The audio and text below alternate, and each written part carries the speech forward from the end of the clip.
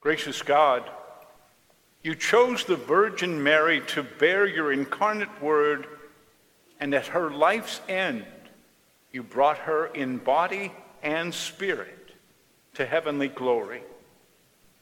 Grant that, like Mary, we may hear your word and keep it, and one day share with her the risen life of Christ your Son, who lives and reigns with you in union with the Holy Spirit, God forever and ever.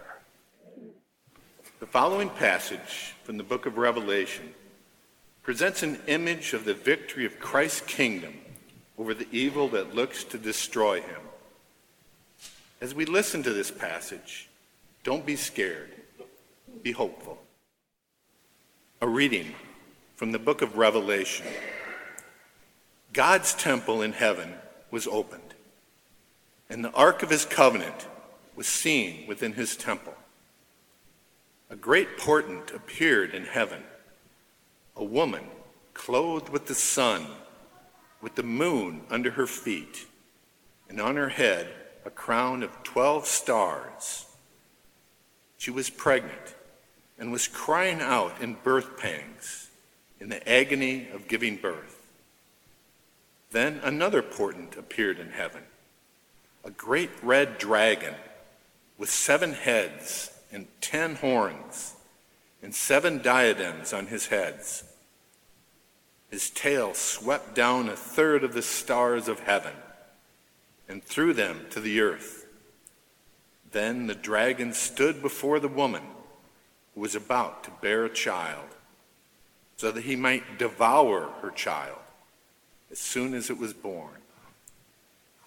And she gave birth to a son, a male child, who was to rule all the nations with a rod of iron. But her child was snatched away and taken to God and to his throne.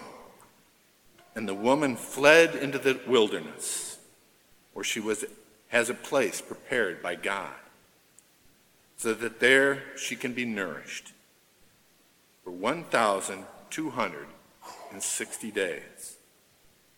Then I heard a loud voice in heaven proclaiming, Now have come the salvation and the power and the kingdom of our God and the authority of his Christ." The word of the Lord. Thanks be to God. In the passage that follows from his first letter to the Christian community in Corinth, St. Paul declares that Christ is the first fruits of the resurrection to eternal life. We are called to live as part of that harvest. A reading from the first letter of St. Paul to the Corinthians. Brothers and sisters, Christ has been raised from the dead, the first fruits of those who have fallen asleep. For since death came through a man, the resurrection of the dead has also come through a man. For as all die in Adam, so all will be made alive in Christ, but each in his own order. Christ, the first fruits. Then at his coming, those who belong to Christ. Then comes the end, when he hands over the kingdom to God the Father, after he has destroyed every ruler and every authority and power. For he must reign until he has put all his enemies under his feet. The last enemy to be destroyed is death. The word of the Lord. Thanks be to God. The Lord be with you.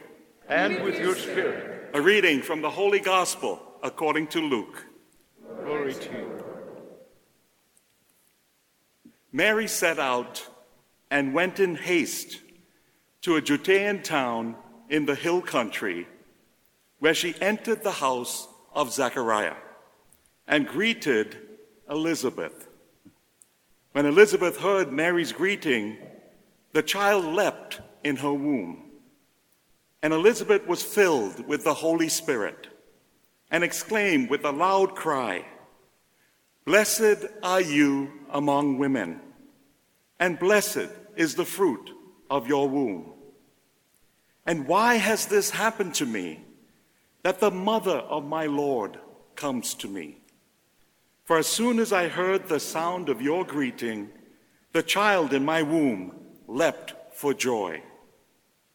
And blessed is she who believed that there would be a fulfillment of what was spoken to her by the Lord.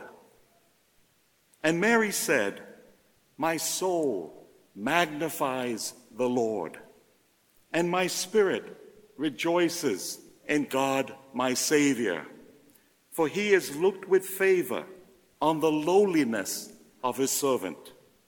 Surely from now on, all generations will call me blessed, for the Mighty One has done great things for me, and holy is his name. His mercy is for those who fear him, from generation to generation. He has shown strength with his arm. He has scattered the proud in the thoughts of their hearts. He has brought down the powerful from their thrones and lifted up the lowly. He has filled the hungry with good things and sent the rich away empty. He has helped his servant Israel in remembrance of his mercy, according to the promise he made to our fathers, to Abraham and to his descendants forever." And Mary remained with Elizabeth about 3 months and then returned to her home. The Gospel of the Lord. Praise to you, Lord Jesus Christ. Today's Deacon Day at Good Shepherd, you know. Well, you know, Father Charlie, you're still a deacon also. But welcome, Deacon Dave, to Good Shepherd, and it's good to have you here. I asked him to preach, but he said, "That's okay, I can do the gospel." You know, several years ago, we had a Franciscan priest here doing a weekly mission for us. And on the night that he was talking to the teenagers, he asked them, "What pictures and posters do you have been hanging in your room? Who is important to you in your life?" And he asked them at the end, he said, "Of all those famous people you have hanging in your room, are any of them Jesus? Or any of them Mary? Who's important in your life?" And I Googled role models for life, and the results I received were the Dalai Lama, Albert Einstein, Marilyn Monroe, Steve Jobs, Amelia Earhart, Oprah Winfrey, and the list went on. So I ask you, who's the role model in your life? Think about that for a moment. Who's a good influence in your life? Who did you pick to be your role model? All of us want to go to heaven, don't we? So who would be a good role model to help you reach heaven? I think today's Feast of Mary's Assumption is a good reminder for all of us that Mary is that good role model for us. From the early generations of the church, God's holy people have been confident that Mary, the All-Holy, is in heaven interceding for us. For centuries, this has been a given part of Christian revelation.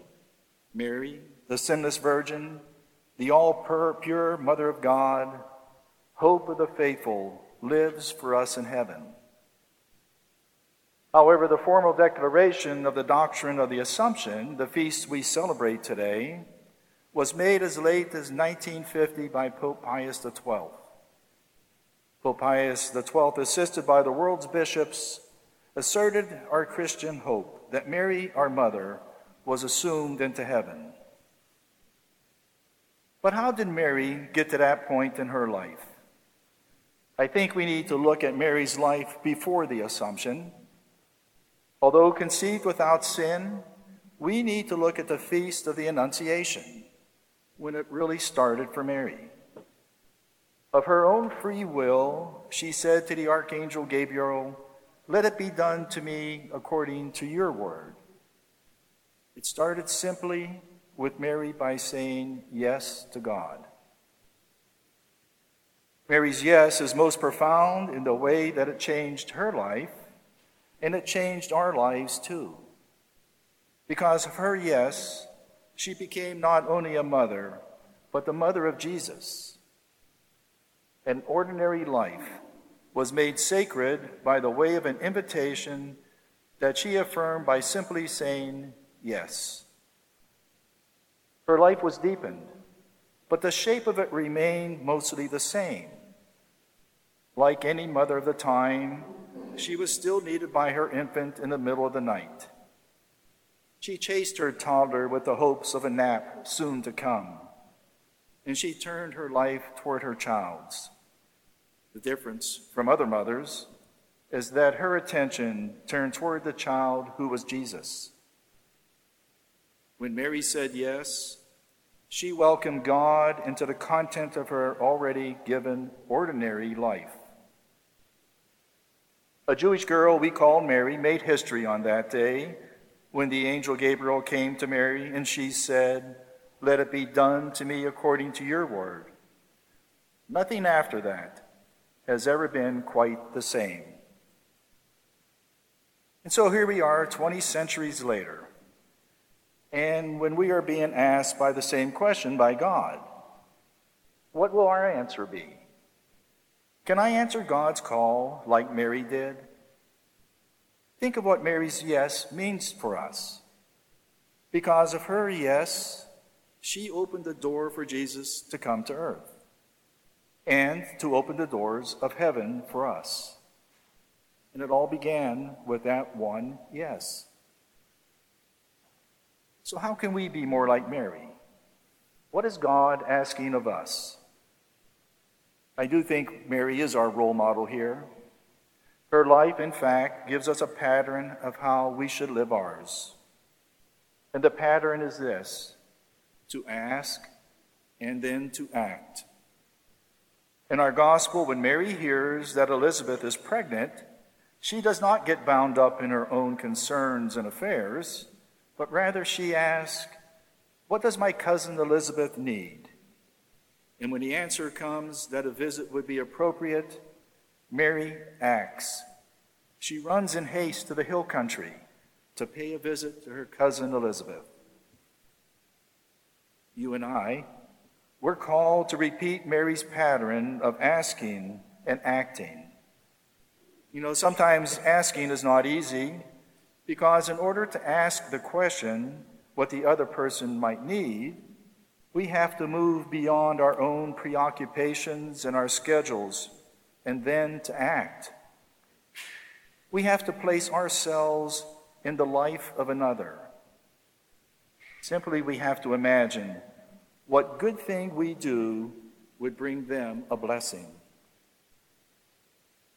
And so some of the questions we might ask ourselves might be, what does my spouse need? What does my child need from me? How could I make my father's and mother's life easier? How could I be present for a friend who lost a child, a spouse, or a parent? How can I help feed somebody who is hungry? How can I help somebody who needs shelter?